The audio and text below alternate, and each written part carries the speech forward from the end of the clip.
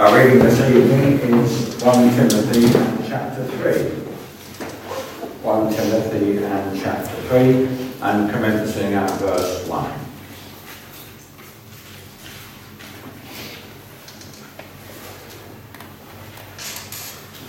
This is a true saying. If a man desire the office of a bishop, he desireth a good work. A bishop then must be blameless, the husband of one wife, vigilant, sober, of good behaviour, given to hospitality, apt to teach, not given to wine, no striker, nor greedy of filthy lucre, but patient, not a brawler, not covetous, one that ruleth well his own house, having his children in subjection with all gravity. For if a man know not how to rule his own house, how shall he take care of the church of God? Not a novice, lest being lifted up with pride, he fall into the condemnation of the devil. Moreover, he must have a good report of them which are without, lest he fall into reproach and the snare of the devil. Likewise must the deacons be grave, not double-tongued, not given to much wine, not greedy of filthy lucre, holding the mystery of the faith in a pure conscience. And let these also first be proved, then let them use the office of a deacon, being found blameless. Even so must their wives be grave, not slanderers, sober, faithful in all things. Let the deacons be the husbands of one wife, ruling their children and their own houses well. For they that have used the office of a deacon well, purchase to themselves a good degree and great boldness in the faith which is in Christ Jesus. These things write I unto you, hoping to come unto thee shortly. But if I tarry long, that thou mayest know how thou oughtest to behave thyself in the house of God, which is the church of the living God, the pillar and ground of the truth. And without controversy, great is the mystery of godliness. God was manifest in the flesh, justified in the spirit, seen of angels, preached unto the Gentiles, believed on in the world, received up into glory. And as ever we trust that the Lord will add his own special blessing to the reading of his infallible word. Amen. Well, this evening we are undertaking our fifth study in the first letter of Paul to Timothy.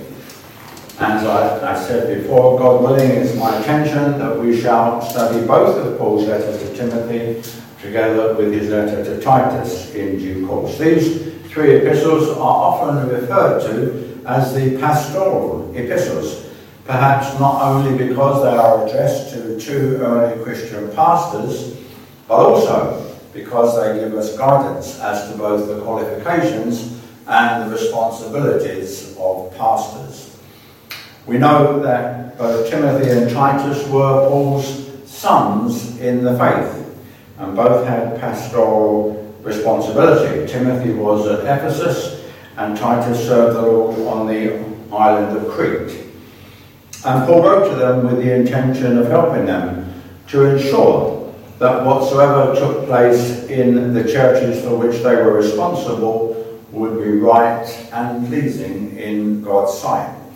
And in our studies, I trust that we will see the practical information conveyed by these epistles on many subjects, as well as some vital doctrinal truths.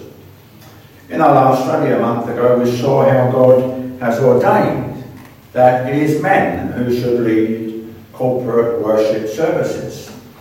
Those men who lead in prayer must be of exemplary character, not being prone to wrath and doubting or disputing. We also saw how when meeting for corporate worship, godly women will dress in such a way as not to attract attention to themselves. Good works and good behaviour become godly women rather than anything to do with how they look physically. Believers need to concentrate on worshipping God and listening to what he has to say to us when we meet on the Lord's Day and at other times. And anything at all that would distract us from that must be avoided. We also saw in our last study how God has ordained that Christian women are to assume no leadership role in corporate worship. It's perfectly in order for ladies to teach other ladies and children, but they are not to seek to teach men or to seek to be an authority over men in the church in any way. It's God who's decided this. And it's sad when we see women disobeying God in this matter. We considered in our last study the two main reasons for this sad state of affairs. One being the dissatisfaction of women with the role ordained for them, and the other being the reluctance of men to do what they should be doing. Now, we need to be very clear. Women are equal to men in the sight of God as regards salvation. God has decreed that it's only men who are to lead and to teach in corporate worship services. The Lord has decreed that women are to be subject to their own husbands and to be subject to the teaching of those men called of God to preach, under whose ministry they sit. Let the woman, the scripture says, learn in silence with all subjection. But we have found that it's because some women are unwilling to be so subject that problems has arisen. In our last study, we also explained why God has decreed that women are to fulfill a role that is subordinate to men. The primary reason for wives to be in subjection to their own husbands is because this is what God intended from the very beginning. And the second reason evidences the wisdom of God's choice, since we're told in the scriptures Adam was not deceived, but the woman being deceived was in the transgression. God made Eve to be a helpmeet for Adam. But we saw in our last study that she influenced her husband in a way that adversely affected all mankind. If a Christian wife wants to be a true helpmate, then she will strive to ensure that whatever she asks of her husband or whatever she suggests to him is acceptable in God's sight and will not lead to sin. And we considered how a married woman will only be truly fulfilled if she accepts the role that God has ordained for her. Tonight we shall be considering the whole of 1 Timothy in chapter 3, which is all to do, as you will have seen, with the qualities required in elders and deacons. And we shall see that what Paul wrote holds good for all time, but also that it was of particular significance in Ephesus. You see, false leaders had arisen, as had been foretold by Paul, unspiritual men. And this is why Paul sets out the spiritual qualities required in those men who are to be set apart to lead God's people. Is it not true that the ministry of any church is to a large extent a reflection of its leadership? If the leaders of a fellowship are unspiritual, then this will surely be reflected in the effectiveness and testimony of that fellowship. And so we shall see that Paul provides a spiritual checklist of virtues to be looked for in those men who are going to lead fellowships. Characteristic marking out godly teachers and leaders. Now, no man is perfect.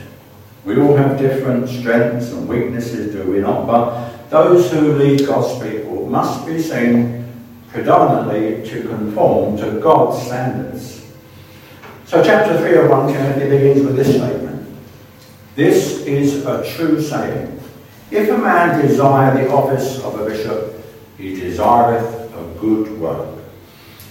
As I've mentioned on previous occasions, Paul refers to a true or faithful saying 5 times in the pastoral epistles, and each and every time the expression precedes some self-evident and very important truth. Here, Paul is stating the great importance of the leadership role, for as has already been mentioned, the ministry and testimony of any fellowship will of necessity be a reflection of its leaders.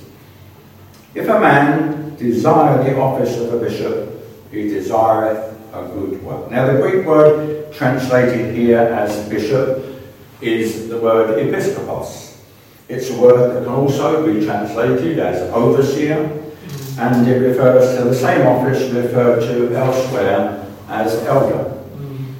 Now, there are only 2 church offices specified in the Bible, namely those of elders and deacons. And so any additional offices are man-made inventions. It's not a problem if elders are sometimes referred to as bishops or as presbyters, but the Bible knows nothing of archbishops and archdeacons and such like. They're all man-made.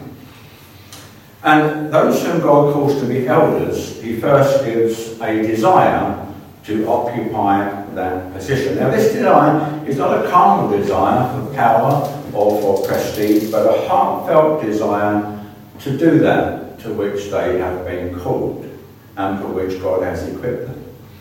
You know, there are many men in church leadership today who have never been called of God to occupy such positions. But those who have been truly called will have known a compulsion which they were unable to resist, even if they felt that they were unworthy. To be a church leader is to occupy a worthy and an honourable position. It's to undertake a good work. And this good work can place a heavy burden on those undertaking it. It's a demanding role. But you know, it doesn't follow that every man in a leadership role who is hard-working must have therefore been called to that position. You see, an ability to work hard, it isn't of itself sufficient to qualify a man for eldership. He must match up to the qualities that are listed here in 1 Timothy 3. So firstly, an elder must be blameless. Now, as I've already said, no man is perfect. So we need to understand that the apostle is speaking here of someone being above reproach, a man who has no obvious disqualifying characteristic. Now the Greek word translated as blameless is a word which could be translated as not able to be held. Not able to be held, as in not able to be arrested on criminal charges, as it were. And it's only such men of unblemished character who should be considered for leadership roles. And any elder who commits any grave sin should be dismissed from eldership, being no longer blameless. An elder must be the husband of one wife. Now this qualification has been the subject of much debate, and is viewed in different ways, even amongst those of us who we might say are in the Reformed camp. Some people feel that an elder should be a married man, since they feel that only a married man can understand the problems that married couples can face, including problems bringing up children. They feel that only a married man can fulfill the qualification of ruling his own house well and having his children in subjection with all gravity. However, a widower who chooses not to remarry can do both these things. So some people feel that this verse teaches that a widower couldn't remarry and then be an elder. And to my mind, that's way off being. As is the suggestion that single men shouldn't ever be in the ministry. The Apostle Paul was a single man, as is evident from his first epistle to the Corinthians. So bachelorhood should be no bar to leadership. Contrariwise, bachelorhood is not compulsory in the ministry, as we know is falsely taught by Roman Catholics. What about polygamy?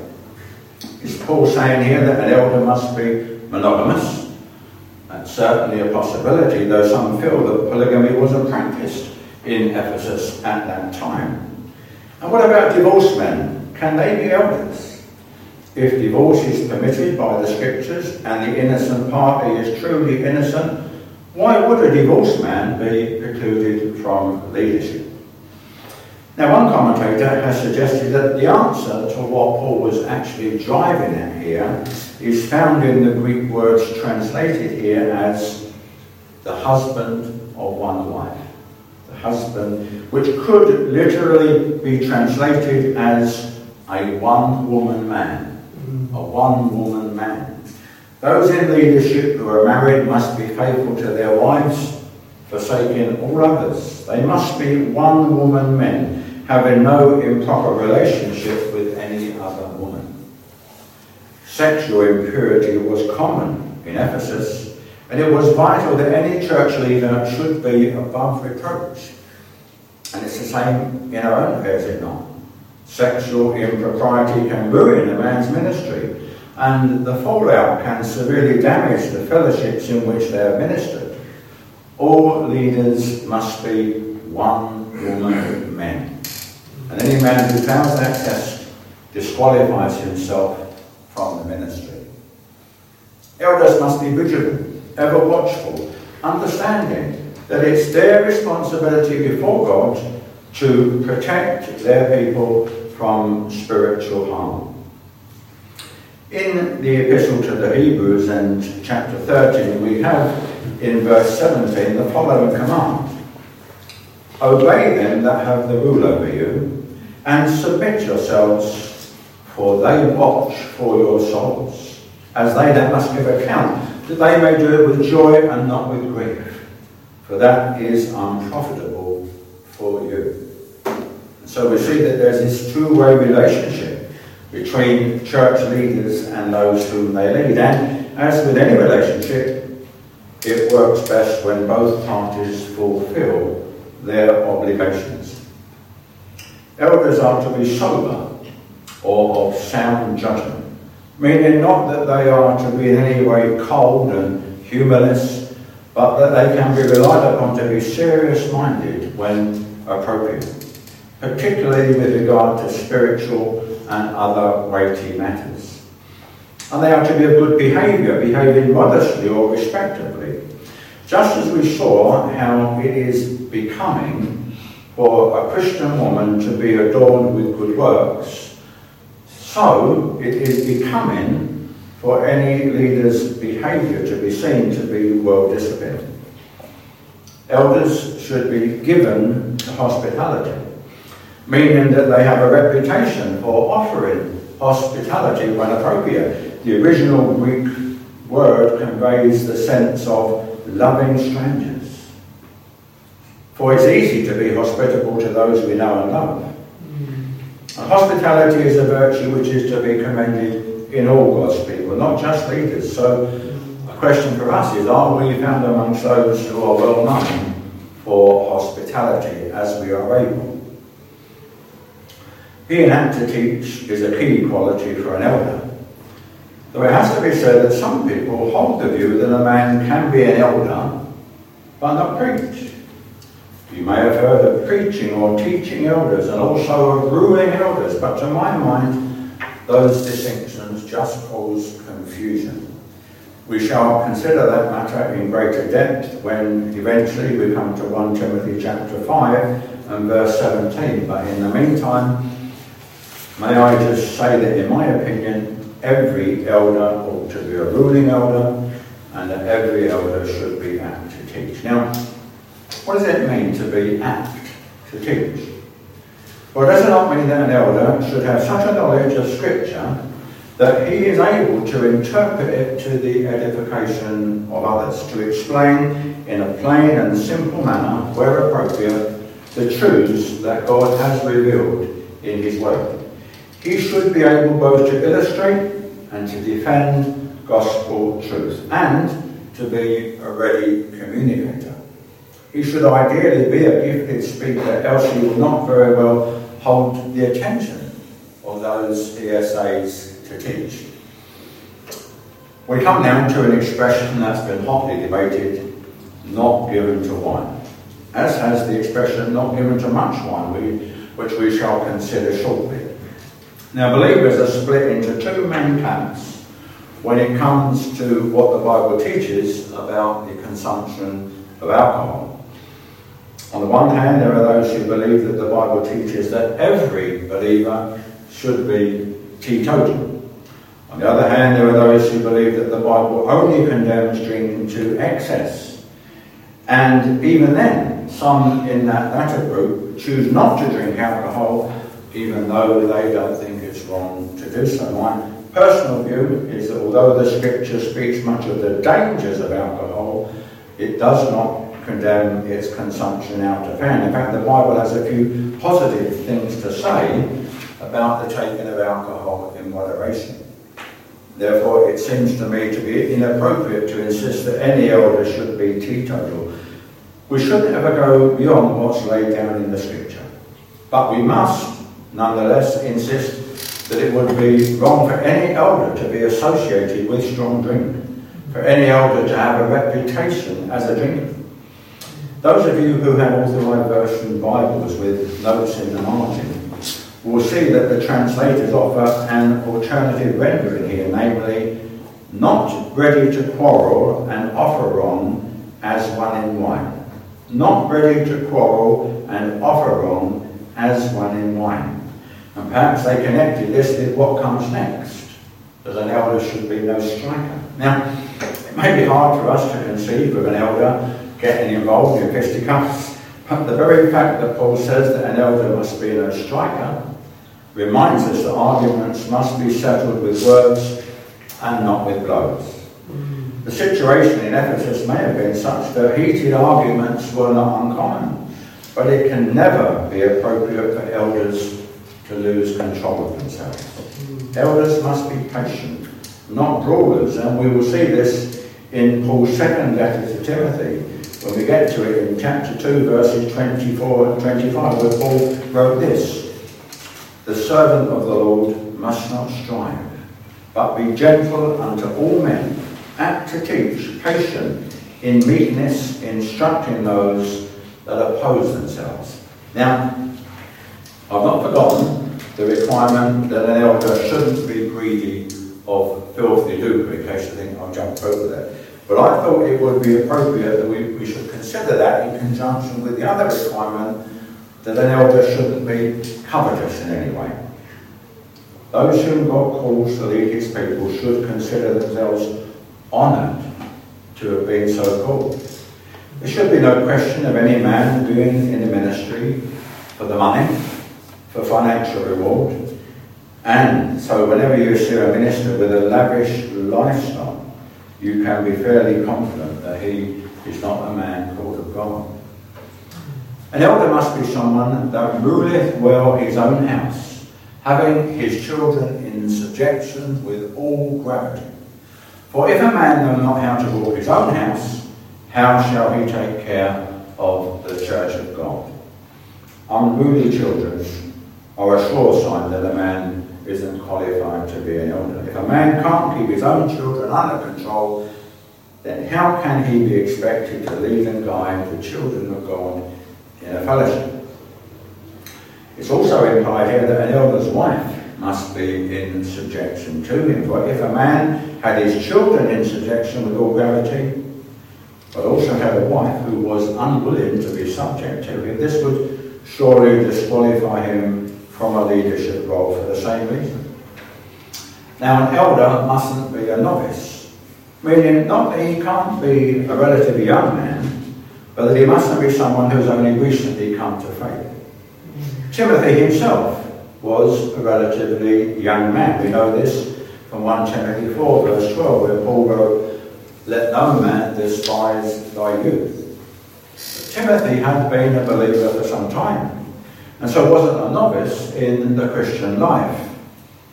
A novice, be he young or old, might become conceited if he was appointed as an elder so early in his Christian life. And this is why only those who have developed sufficiently in their Christian lives should be considered for eldership. Satan, we know, is the accuser of the brethren. He delights to accuse us before our Heavenly Father. And therefore some feel that to fall into the condemnation of the devil is to give the devil cause to accuse us. However, it's also true to say that it was pride which led to Lucifer being cast out of heaven. So Paul may have been saying that any who are guilty of pride are to be condemned for it, just as Lucifer was condemned for it. Now the final qualification for eldership listed in 1 Timothy 3 is that a man must be in good standing outside of the church. We read, moreover, he must have a good report of them which are without, lest he fall into reproach and the snare of the devil. Now this is not to say that to qualify as an elder, a man must be well thought of by all unbelievers. Any man who takes a stand for the truth will encounter opposition from the ungodly. But what it does mean is that a man should give no just cause for anyone outside the church to criticise his behaviour. He should be known as someone with integrity, someone who is true to his commitment, someone who is honest, someone of good repute. Well, having seen the qualities required in those who aspire to be elders, and perhaps having realised how difficult it is for any man to meet such searching requirements, nonetheless the Word of God stands firm. But God is able to raise up men to do his work, not only in leadership, but also as those whose role is somewhat different, but still very important. Those who are called to serve as deacons. Now, some people are of the opinion that elders are only responsible for the spiritual oversight of the fellowship, and that deacons are only responsible for what we might call the practical running of a fellowship. But you know, this may be too restrictive. Whilst it's very true, very likely that the first deacons were those 7 men appointed to free up the apostles to minister God's word, as we find that recorded in Acts chapter 6. We need to remember that Stephen, who was one of those 7 deacons, was a man full of faith and full of the Holy Ghost, and was an evangelist.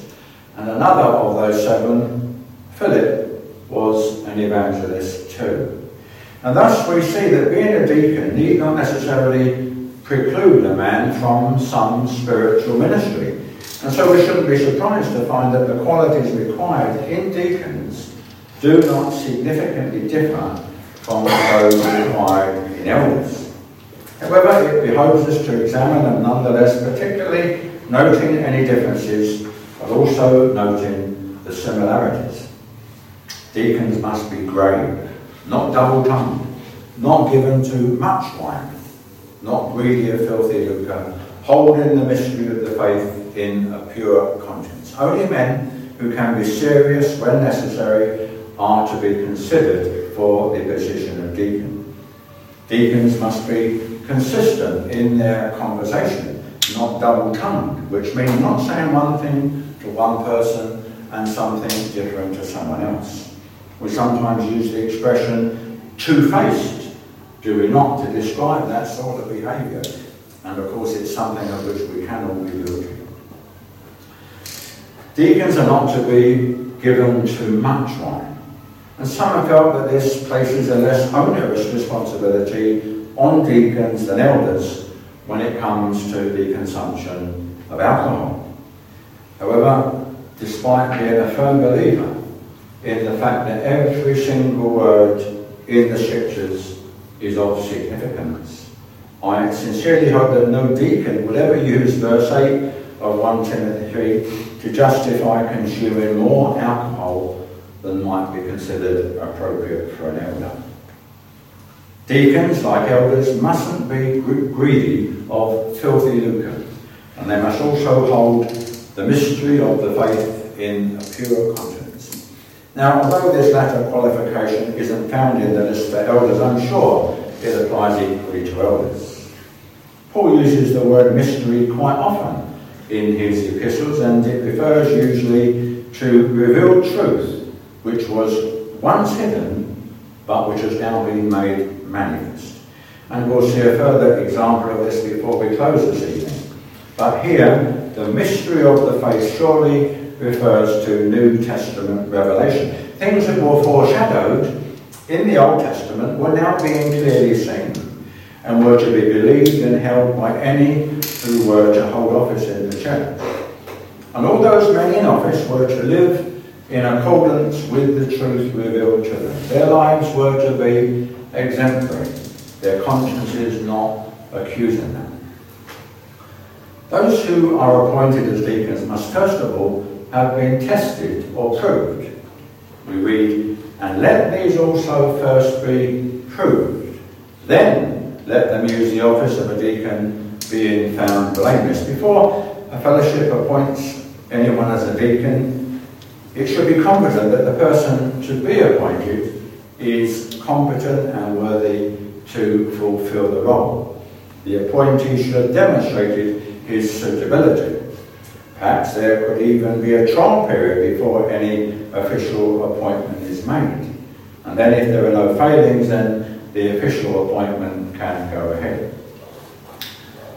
Some people, would you believe, have claimed that verse 11 of 1 Timothy refers to the qualities required in deaconesses. However, there is no such office specified in the Scriptures. What we have here are the requirements for deacons' wives, and which, in my opinion, could equally be applied to the wives of elders.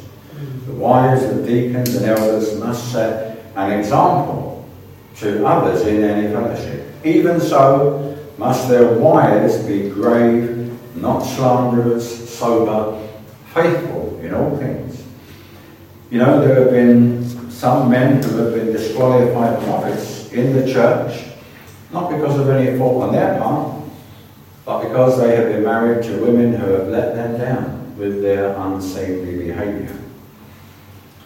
Let the deacons be the husbands of one wife, ruling their children and their own houses well.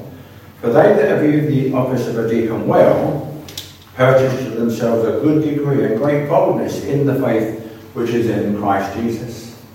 Deacons may not have as much responsibility as elders, but they are invested with a certain degree of authority and are also in the public eye. And this is why they too must be seen to be faithful to their wives and to be in charge in their own homes. And those men who serve churches faithfully as deacons will be quite rightly held in esteem in their fellowships and will be emboldened in their Christian lives to serve the Lord more zealously. As we have regularly noted, Paul wrote to both Timothy and Titus seeking to help them to ensure that what took place in the churches for which they were responsible would be right and pleasing in God's sight.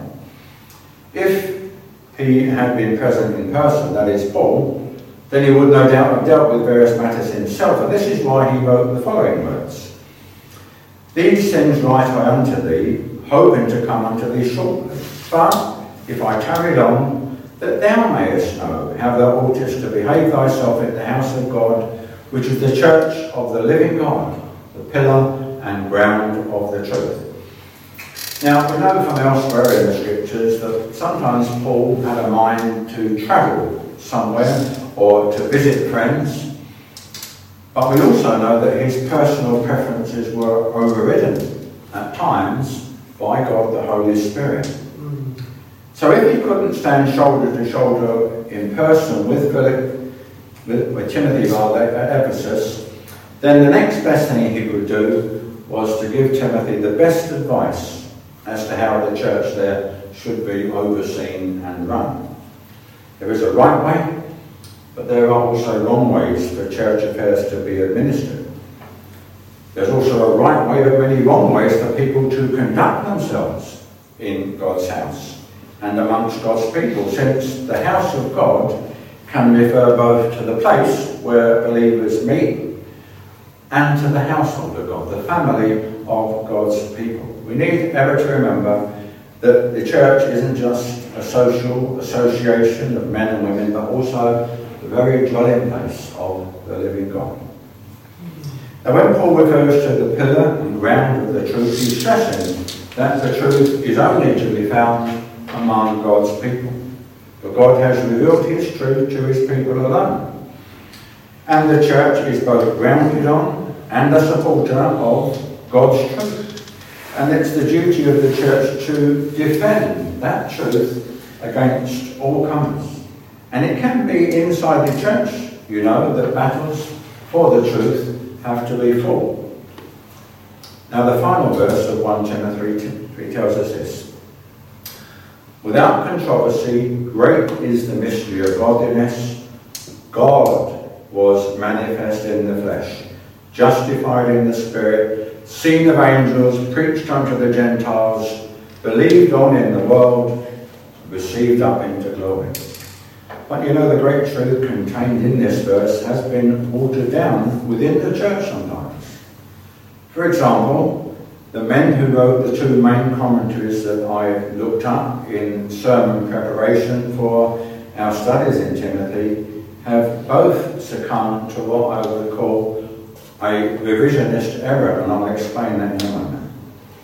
Now, it's believed that Paul is quoting here from an early Christian hymn which consisted of 6 lines about the Lord Jesus, which he prefaces by reminding his readers that believers are united in confessing the supreme importance of what has been revealed in the gospel.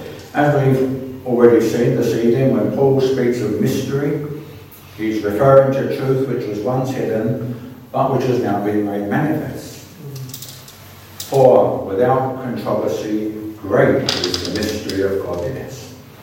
Now, one reason why the gospel is called the mystery of godliness is because it transforms those who believe it into people who then themselves strive to be godly. The first line of the hymn recites how God was manifest in the flesh, but God the Son assumed human form. The second line tells of how Christ was justified in the realm of the Spirit, when by his resurrection he was exalted. The third line most likely refers to how Christ's ascension was witnessed by 2 angels, as we find it recorded in Acts chapter 1. And the fourth line speaks of how the gospel had been spread.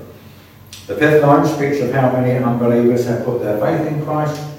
And the last line of how Christ is now exalted at the right hand of the Father in heaven. And so we can see, can we not, that this 6-line hymn could be considered something of a confession or a creed.